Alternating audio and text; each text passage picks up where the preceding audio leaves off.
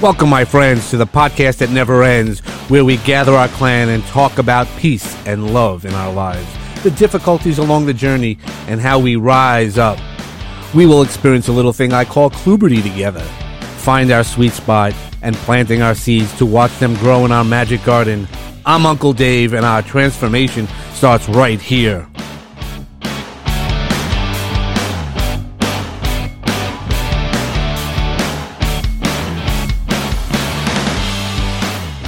Hey now, and how are you doing? Want to welcome you to the next episode of Peace, Love, and Bring a Bat. I want to bring on our next guest, my friend Ben, and I want to let you hear about all the great stories that he has, but also how you get stories out of you and how you can move forward with so many different ways. So how you doing, Ben? I'm doing so well, Dave. It's an absolute pleasure to be here. Thank you so much. Yeah, thank you so much for coming on. I know we've connected the magic of the internet. And, it really is one of those things that it is amazing how it comes at. So I'm going to introduce you so you are a writer as well as you do some writing, and you teach people how to get some things out of them. So what made you decide that you wanted to be a writer? That's a really good question. I think it was sometime around 7th grade, 12 years old. And a teacher, I can't even remember who it was, but really smart person made us keep a journal.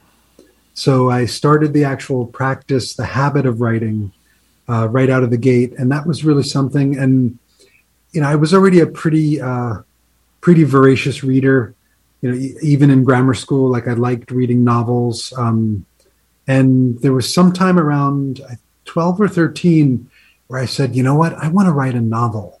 I think I was reading novels in which the protagonist, the main character, was writing a novel, and it sounded, very exciting and very compelling. So that was in the mix for me. And then I got into high school and I started publishing stuff right away by joining the yearbook of all things. And basically for the last 35, 36 years, I've just been writing and publishing nonstop. That's awesome. It's great to find your passion so early in life, and then to continue to follow it. So I know right now you're currently in Italy. We had a little conversation about that. What are the things that bring you those passions? So how are you able to find that wonderful balance of following your passions? Because you also have been a coach, and you help. Like I said, we're going to talk about getting the stories out of people. Let's get some of the story out of you, how your journey on life and the great stories of your writing history. Yeah, thank you. I am one of those people where there's definitely a lot to tell, right? And if we had the 4-hour extended version of this podcast, maybe we could do a big chunk of it. But I'll do some of the highlights. And I think that the funny way to start, the funny, not funny way to start is I spent a lot of my life being really miserable and really suffering. I just did not have a clear understanding of myself. I did not have a clear understanding of my own spiritual path.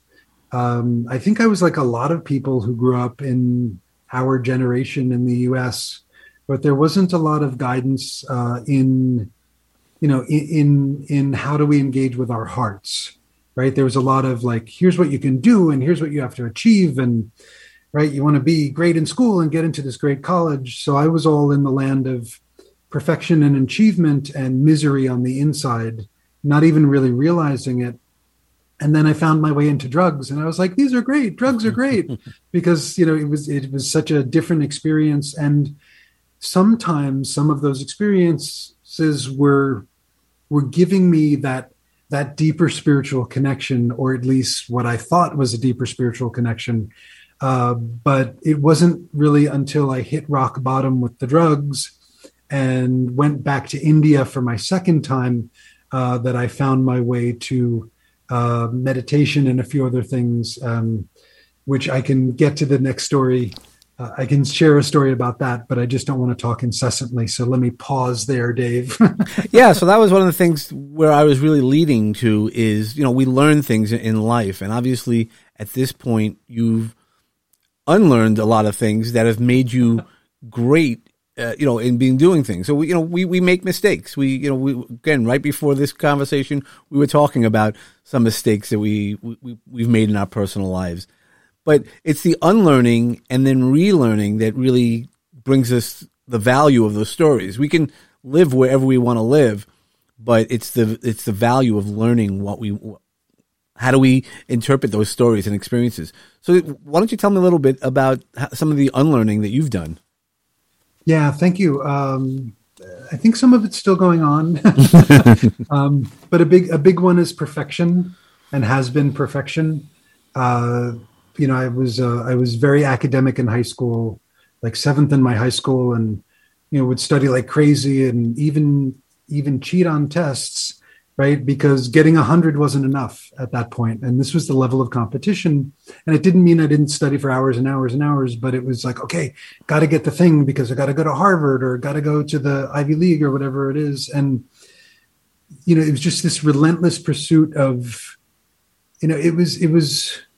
Yeah, excellence is one thing. I'm a big fan of excellence, but not obsessive perfectionism, because there's no joy and no love in that after a while for yourself, right? It's just because you're never good enough for yourself. So I did that over and over and over again, and then like I was saying before, got into college, and drugs kind of forced imperfection. And I think it helped in some levels, because it was like, okay, step back, take a break, take a new look at kinds of things. But it was a swing on the pendulum, right? If you're at one side of the pendulum, like, that's not good. If you're at the other side of the pendulum, that's still not good either. But like what the Buddha talked about, the middle path is really the great place to be. And it took me a long time to unlearn the edges of the pendulum and find my way to the middle again. Yeah, it's finding that balance. That's what that bring a bat really means. It's finding what's balanced for you, and where you learn to find the non-negotiables, the opportunities where it's comfortable for you. That's why I enjoy our conversations that we've had so far, is because it's not about that perfection. Because again, perfection. I've always said this. Perfection is one moment in time.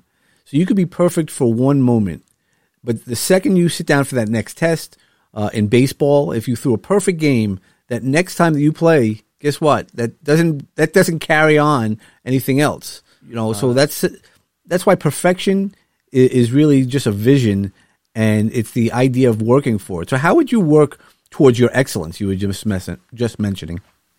Yeah, thank you. So gosh, that's another one that goes on and on for me. But it's I think it really comes down to, how can I serve through what I'm doing, right? I have a very privileged life. I grew up in a very privileged way, and it wasn't that I was, exceptionally rich or exceptionally anything. But I was and still am, a white guy who grew up in the United States, in and around New York City. So there was an array of thinking and perspective and, opportunity that isn't available to many, many people on this planet. So over the years, rather than, of course I wanted to do things really well. I wanted to write a great book. I wanted to be a great coach. I wanted to give great talks when I do public speaking. But it's, hey, I'm not doing this ultimately for myself, right? I'm doing this because I have an opportunity to be of service to other people in the world, because so many people in the world have served me in so many ways, right? Like my mom freaking birthed me out of her body. Right. And then fed me and changed my diaper and all those things. And then all the, my dad in his ways, my family, my friends. I mean, we are so beholden to every other being in the universe. Right. And there's so much suffering for so many people. And it was like, wait a minute. If and when I focus on service rather than what can I do for myself, or how can I get this right for myself, then I'm spending more time in, what's the truth of now, right? And when there's more time with the truth, then I can respond, dynamically and proactively to what needs to happen in that moment for that person. Sometimes it's to say something, sometimes it's to do something, sometimes it's just to shut up and listen and be present. Yeah. So how do you get present? So what's one of the ways, or some resources? We always talk about a lot of resources here. Yeah, thank you. So I'm a big fan of connecting to the feeling of love in my heart. Right. I have done meditation for, 17 years now, not always consistently, but I've done it for 17 years. I've done a bunch of different practices and worked with different teachers and tried. And there's a lot of great ways to be present. You can follow your breath. You can feel your feet, right? You can, so many things. But what I've really come to understand is that when I, at least, hang out with the feeling of love, then I am hanging out with the feeling of love and, generating and resonating that feeling of love around me. And very often that in itself makes good things happen for the people or the animals or the situation that's around me. Right. So, first and foremost, like whoever's listening right now, right, like however you can get present, like get present, just, be here now, as Ram Dass says. However you can do that, and consider using that anchor, if you will, of love in your heart, because, man, it's brilliant, especially when you're behind the wheel in traffic and you want to just smash your head on the wheel over and over again because you can't get home and everybody's a freaking jerk, right? Like, I'm from New York, I can say that. But if I can spend some more time in love and wish that love to the people around me, then I know they're getting the benefit of that. And that's really helping me, hang out right now instead of multiplying the suffering of being stuck in traffic. Yeah, no, that's exactly right. I've mentioned that to so many people, and when you're in traffic, that's one of the best times to meditate, because everybody thinks meditation's all about closing your eyes, and I go, no, it's not. It can be. Don't get me wrong. There's that piece of that, but appreciating the now, the Ram Dass thinking, Eckhart Tolle, it's the now. It's those pieces of embracing the now, and even when people cut you off while driving, they're not cutting you off. Yes, physically they are, but they're not getting up in the morning and saying, "Hey, Dave, I'm going to cut Dave off later today." It's just how they're living their lives. And if we choose to engage in that piece of that, that's where we make that choice. You can also make that choice to, again, surround yourself with love. I mean, that's why peace and love. And I love always recentering yourselves. And I do talk a lot about the centering, the R in my heart, because I like using a lot of the R words, resilience and rising. But it's also, part of it is also the word earth is the same letters as, my listeners might have known, as I say it often. It's, if you ground yourself within the earth, walk outside, and then you're able to ground yourself and then fill it up with love, as you were just mentioning it. Now, do you have a special R that you like to use? Since it pops up. Yeah. I like the word relax, and not just because relaxing is lovely, but one of the most powerful practices that I have ever learned from a teacher around meditation is that when you're meditating, right, and I'll use the example of, again, being with that feeling of love in my heart. The old instructions, what I learned in the past was, hey, if you get distracted, bring your attention back to what you're focusing on, right? Bring your attention back, right? And what this teacher helped me understand was that when you force your attention back, you're creating some tension and tightness in your head and in your experience, because I got to get back to this thing, right? I got to get back. And it's like, no, wait a minute. the you get distracted, recognize you. Here's another R. Here are many R's, right? Recognize the distraction, release the distraction, right? Don't pay attention, don't get involved in it, and then relax your head, relax your face, smile or re-smile if you've been smiling already, and then return to your heart, right? So that whole idea of relaxing with the distraction, and if we take it beyond meditation, like something comes up and you get, agitated, annoyed, angry, whatever it is. If the first thing you can do is relax your head, relax your face, and smile, then your mind will lighten up a little tiny bit, and it'll give you potentially that space to actually respond instead of reacting. Here we go. R. See, it's one of those diseases. Once you start doing it, it goes subconsciously. And you're a writer, so I can imagine what's going on. but that's what happens.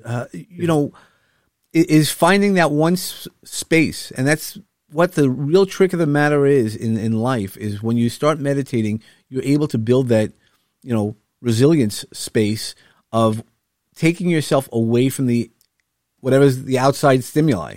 So, if you choose to enjoy the experience, then we get into it much quicker. But when we notice the less good experiences, we're able to take that space, and it's that breath that you take. And if you can take that breath, that's the one difference that can make the difference in what would go forward, rather than tensing up and being able to, react much differently. And again, in traffic, here in New York, as well as other places, don't tense up. Let go of that steering wheel and relax. Yeah, you said it. So you've experienced a lot in life as you've got through there. You said you've been to India twice. What has that taught you? We talk about Phoenix moments, but it doesn't have to be a Phoenix moment. What are the learnings that you've got in a short period of time versus? Yeah, so it's a couple of Phoenix moments, which I will share, and then a couple of non-Phoenix moments. India is amazing because it's completely psychedelic 100% of the time, right? You can see, I have seen the most beautiful thing I've ever seen with one of the most horrendous things I've ever seen right next to each other more than once, right? So, sights, smells, sounds, just there's an assault of everything. And somehow when you kind of step back, physically or metaphorically step back, there is an incredible harmony to the whole thing. So that's what really amazes me. And that so many people who in many ways were suffering, and, there's some really heavy duty poverty in certain parts of India, that a lot of times that there was still a joy and a happiness and, an engagement with life that I think a lot of times people don't have, especially in the West, right? Like we get lost in the accomplishment and the things and the money and the, got to make sure I can pay my bills. And I mean, yes, that's all important. Don't get me wrong. But sometimes we lose sight of like, hey, here's life, right? And let's hang out more in life. So there was that. And then Phoenix moments. I did a hike or a trek, if you will, in southern India in the mountains. And within the space of 72 hours, I faced death 4 times. 4 times? 4 times, not just once, right? And it was, going up to the trek with the bus, our bus smashing into the guardrail on a windy mountain road, and the bus almost going off. So I'm in the back. So if you can picture like the yellow school buses where the back of the bus is beyond the back wheels, right? It's almost like a tail. Like I was in the back seat, and that tail went out over the abyss. We're about 6,000 feet up at that point, and I went, and then somehow the bus righted itself and got back on the road. But there was that moment of like, oh my God, this is it, right? We're going down.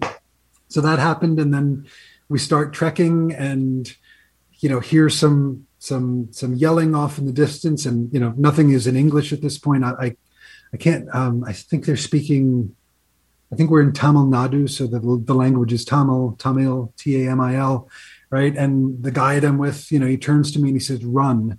I'm like, "Run?" He's like, "Run." And we go running for like 15 minutes, not kidding, running.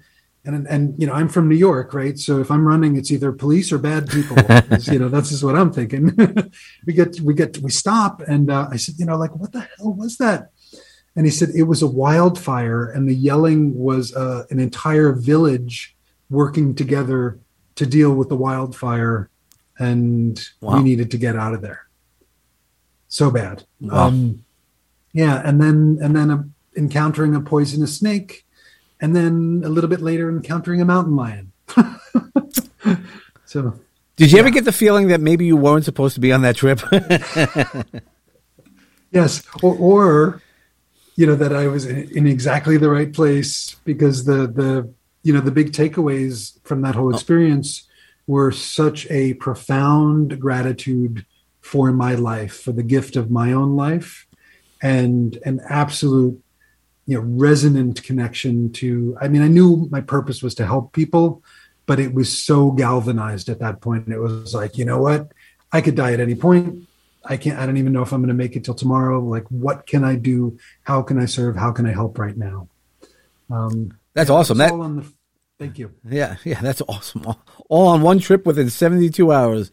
That's why I always say the universe will bring you the information, and sometimes it'll bring it to you more than once, or it's going to bring you, yes, with a bat in a more observatory way, right? It definitely is not going to be a gentle, kind, oh, you should get it like this. It's going to really hit you upside the head and bring you to your knees type of, coming to Jesus moment. Not really talking about a religion, but, you get it. Oh my goodness. So much so. And that's a perfect bridge to my second time in India, because I was doing another hike, another trek.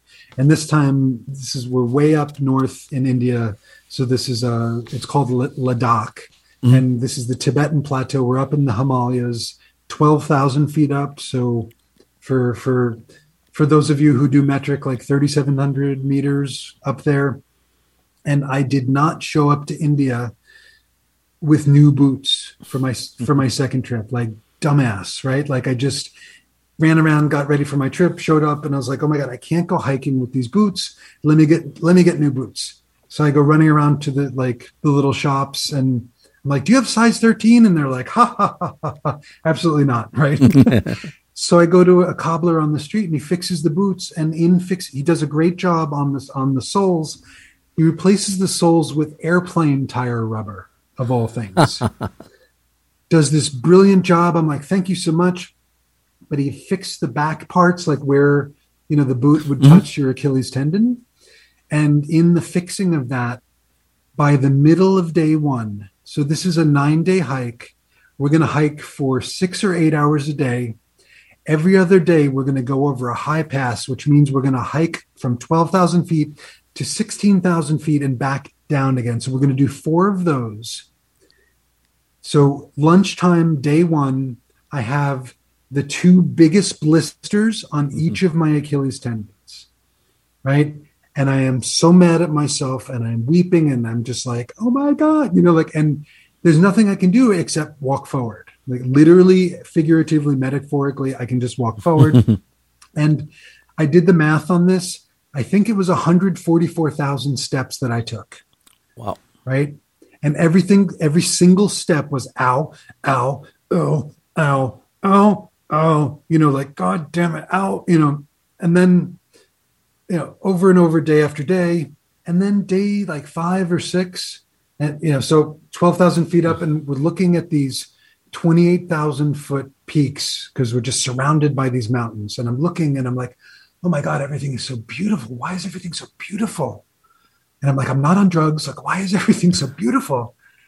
And I realized, I was like, oh my God, I have never spent so much time in the present moment in my life, right? This was before meditation. This was before I had any tools, any clue, basically. And I was being forced into the present moment with every single step because of ow, ow, ow. And then I realized how powerful the present moment is in the beauty and the grandeur around me. And then I figured out something even cooler, like 12 years later from this whole experience, is the difference between pain and suffering, right? It's like pain. We got pain. We're human beings. We have bodies. Everything changes constantly. We're going to, get sick, get old, and die, the whole deal. That's all the pain, but the suffering is all the things that we add on to it, the story and the why me and blah, blah, blah, blah, blah. And we just multiply, basically we have the pain and then we add all this suffering on top of it. And then the more we add, we just multiply it exponentially for ourselves and everybody around us. And so it was that recognition of like, oh, when I started relaxing and going, oh yeah, this still freaking hurts, but you know what? The more important thing is this beautiful landscape around me and this beautiful opportunity in this place that I'm so blessed to be in. And I don't know if I'll ever be here again in my life. We'll see what happens. And from there, I actually do a keynote called the Buddha Smile, and it's how to quit suffering now, smiling, relaxing, coming back into your heart. Yeah, it's appreciating that now. You sounds like you're in some beautiful territory. You could have focused on your foot, which I'm sure it hurt, and I'm sure it took weeks after the trek to heal properly, and probably you can even still think about it and still feel some of the pain. But that's a choice, right? So, but then you decided to embrace, as you said, the Buddhist smile and enjoy the moments that you were there and the beauty that you were surrounded by. Now, how did you become a coach, and how the coaching then has translated into you assisting people to guide them how to write their books? Most people want to write a book, but most people don't know how to do that. Yeah, absolutely. Thank you. So, I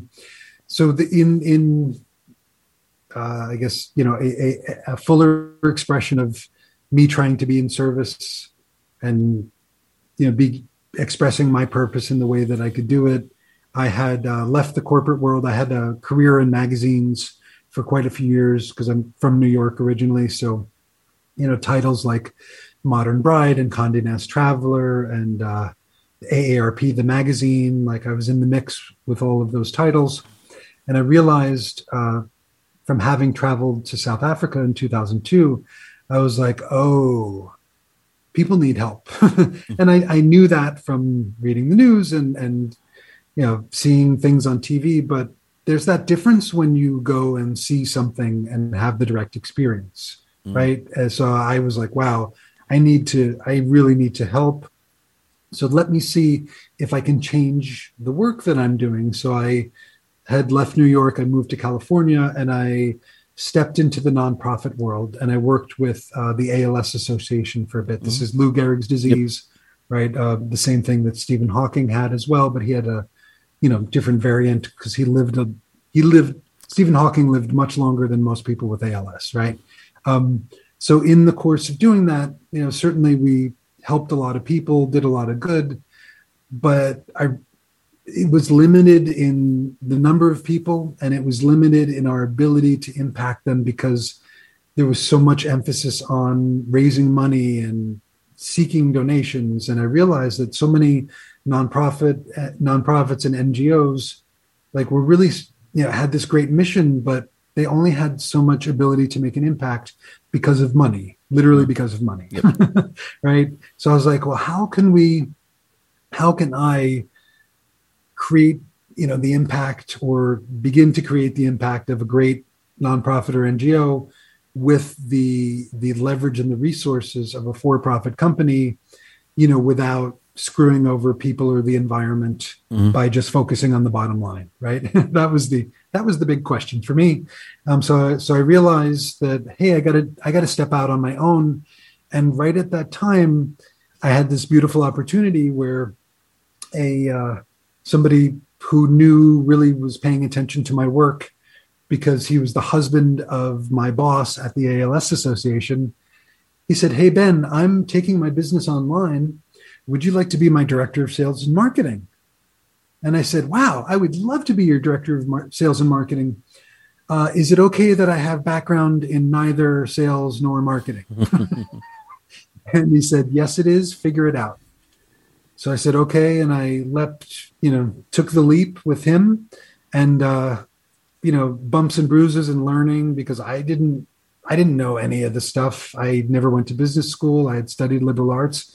I have no regret about that at all, but I didn't know business. I didn't know finance. I didn't know, I could barely balance my checkbook, for goodness sake. And, just took that journey and started realizing that to share my message in a bigger way, I had to write a book.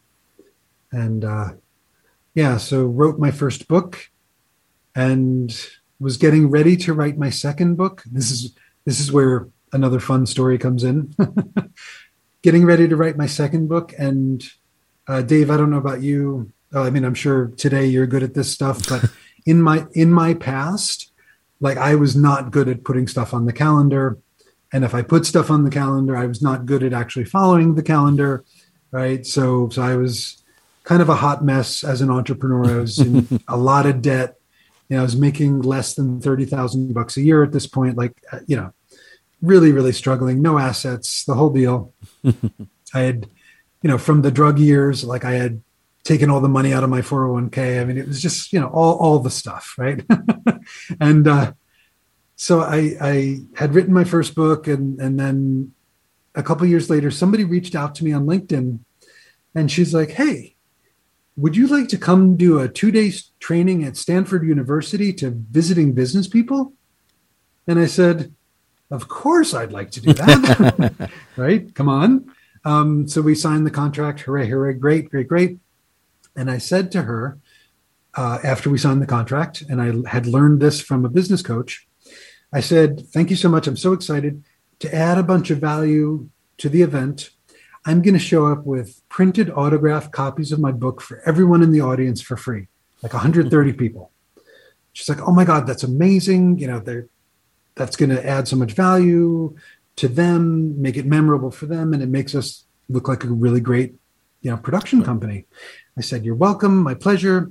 Hung up the phone, and I went, I got to write a book right now. And I wrote a book in about 3.5 weeks, got it produced in the next 3 weeks, and 6.5 weeks after that phone call, showed up to Stanford, books in hand, did the event, which turned out really, really well. And then that company, the company that made up the audience, they hired me to come speak at their headquarters a year later in Sydney, Australia.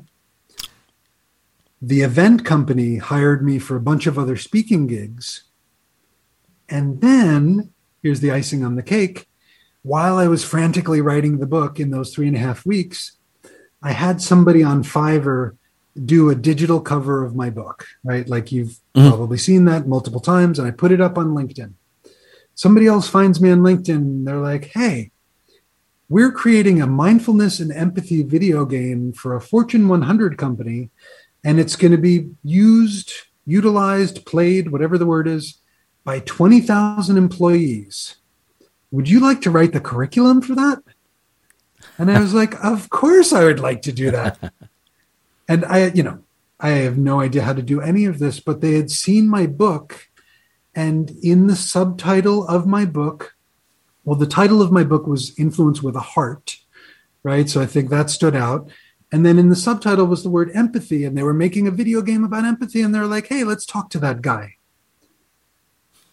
So hooray for the all of the successes of that. But the big takeaway, for our listeners today is you can leverage your book long before it's published. You can leverage the idea of your book even before it's written, not only to get clients, but think about it to make a bigger impact with your message, right? I had, 100 people on my email list at that point, but I was able to get my teachings to 20,000 people because of that situation. That's awesome. That's an awesome story. It also taking care of every opportunity that you have faced, right? The director of sales and marketing, and you had no sales or marketing background. You're like, yeah, I could do that. That's that's a lot what I do. I don't when I in corporate America they were like, "Can you do this?" The answer was always yes, because I'll figure it out. I always used to say, "I'm Mikey" in the old Life commercials. Give it to Mikey; he'll eat everything. Give it to Dave; he'll figure it out. And when he doesn't figure it out, he'll find the right people to do it. That's that Goons for Good piece that I've always talked about, which is about charities. And I know you're passionate about a lot of charities, not only the ALS, because you were working for them for a while. I'm sure but there's also, I know, other charities that you're passionate about. But that's what brings us together for your passions.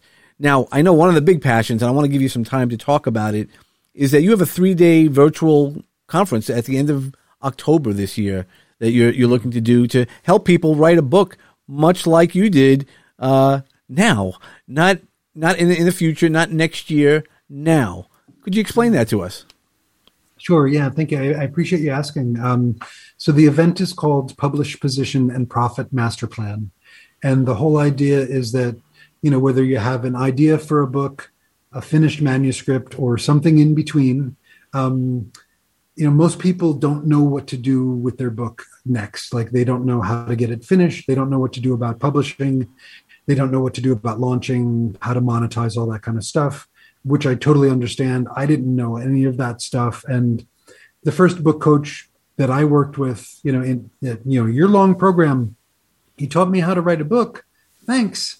Which was amazing, but he didn't tell me what to do with it once the book was published. He didn't even tell me how to get the book published, right? So, many people think, remember Field of Dreams, right? That Kevin Costner movie. Yep. If you build it, they will come. No, they won't. They will not come. Yeah, right? There's so much content out there, right? So it's not. Yeah. Exactly. So what I realized was, hey, let me put together this event where I can help people. So I talk about how to write a book in 5 weeks, right? Which is the core of what I do. How to write a high quality book in 5 weeks, right? How to publish the right way, demystifying the whole publishing experience, because I realized so many people don't write their books and so many people don't finish their books because they're afraid of this beast of publishing. And it's like, hey, it's really not so much of a beast, right? You just need to know a couple of best practices, a couple of things, because the publishing world is not like it used to be at all. And for people like us, that is totally to our benefit, which is really, really cool. So I talk about that stuff. And then I talk about, teach some of the key bits around expert positioning, around choosing your best stories, and then teach the essence of how to have conversations about your book. Like, hey, I'm writing a book about such and such a topic, right? How to have conversations that lay the groundwork to get clients, right? So the big takeaway, if you will, from the whole weekend is that folks walk out with their customized roadmap to get their book done and to understand a timeline that makes sense so they can do it the right way, leverage it the right way, and most importantly, make the impact they want to make with their message. That's awesome. That's awesome.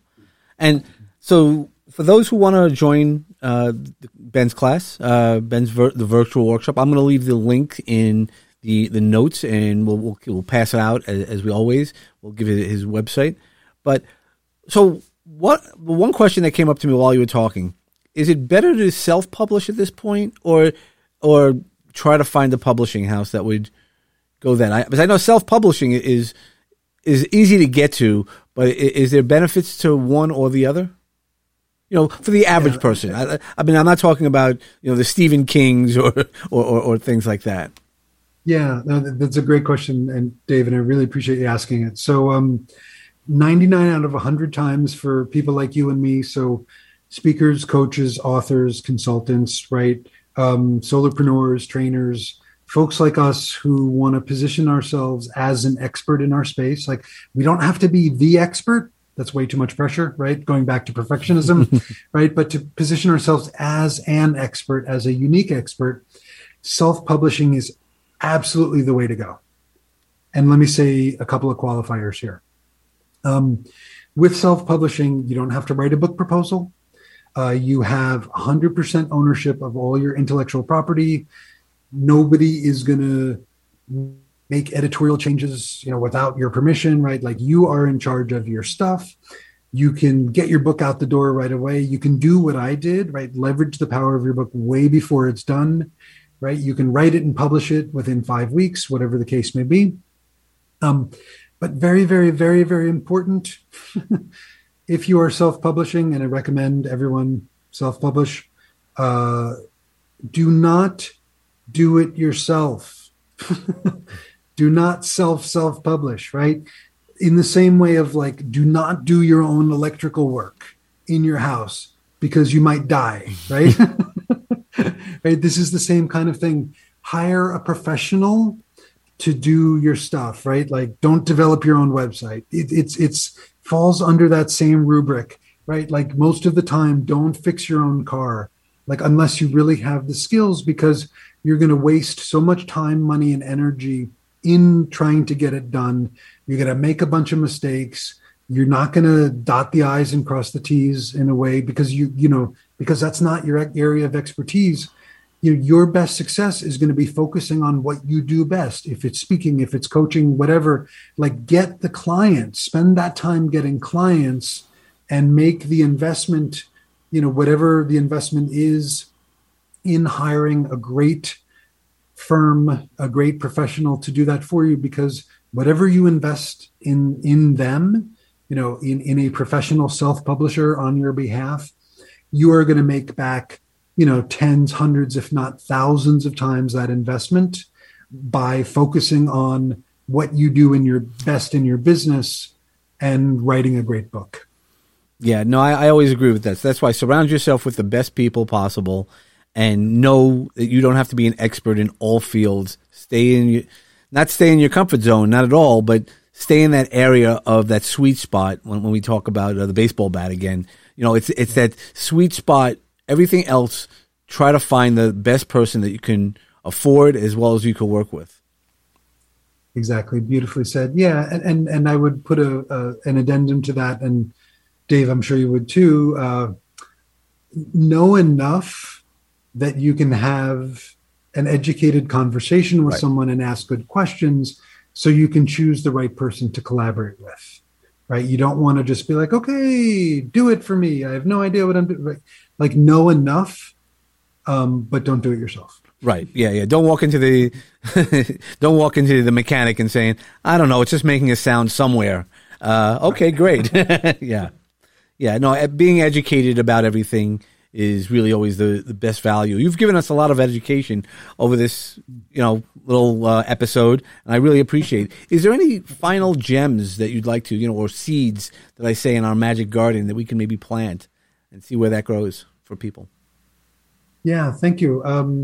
So I'd just love to reiterate the, let me just even break it down even more.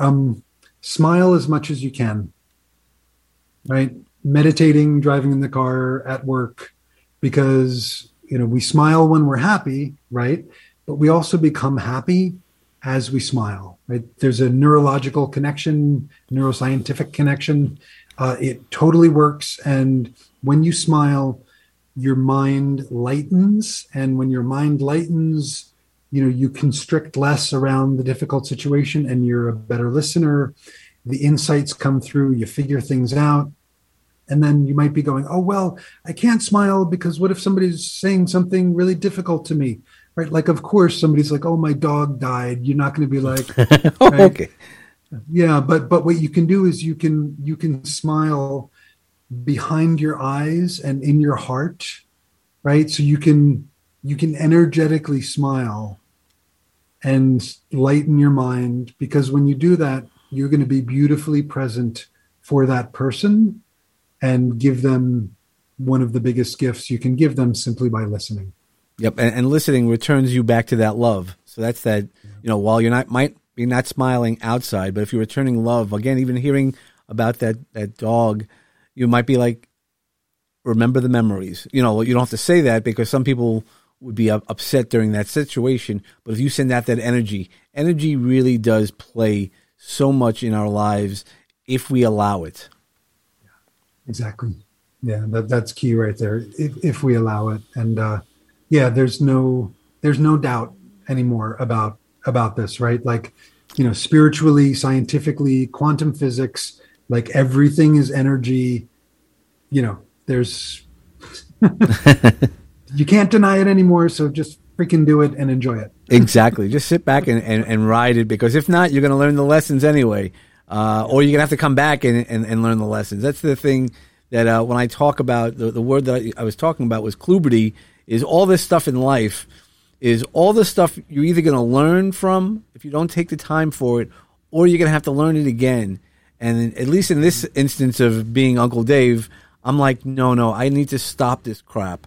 And really, I got to learn the things I needed to learn. I needed to go through some of the toughest parts of my life to then bring out the biggest joys in life. As we end up, what are some of the biggest joys in your life? Reading fiction. Awesome. Yeah. Oh my God. Yeah. Yeah, and anybody who I don't know if we're going to put out the video. Your face just blew up with one of the biggest smiles. Just saying that. Thank you. Yeah, I just read a whole bunch of Cormac McCarthy, and he did No Country for Old Men, mm-hmm. among many other titles. Oh my goodness gracious. So fiction, music, travel, all sorts of music, travel, coffee. I love coffee. Okay. Yeah, and sitting and drinking coffee and watching people is really, really fun. Where I'm staying now in Italy, I'm in a small town in southern Italy called San Marco, and I can basically there's not so much. I mean, there are a couple of kind of coffee shops and cafes around, but there's a little bit of COVID concern and all these kinds of things. So I get to sit in my own kitchen drinking coffee and just watch the people go by, and then periodically, read a book on my phone. So it's pretty freaking cool. That's awesome.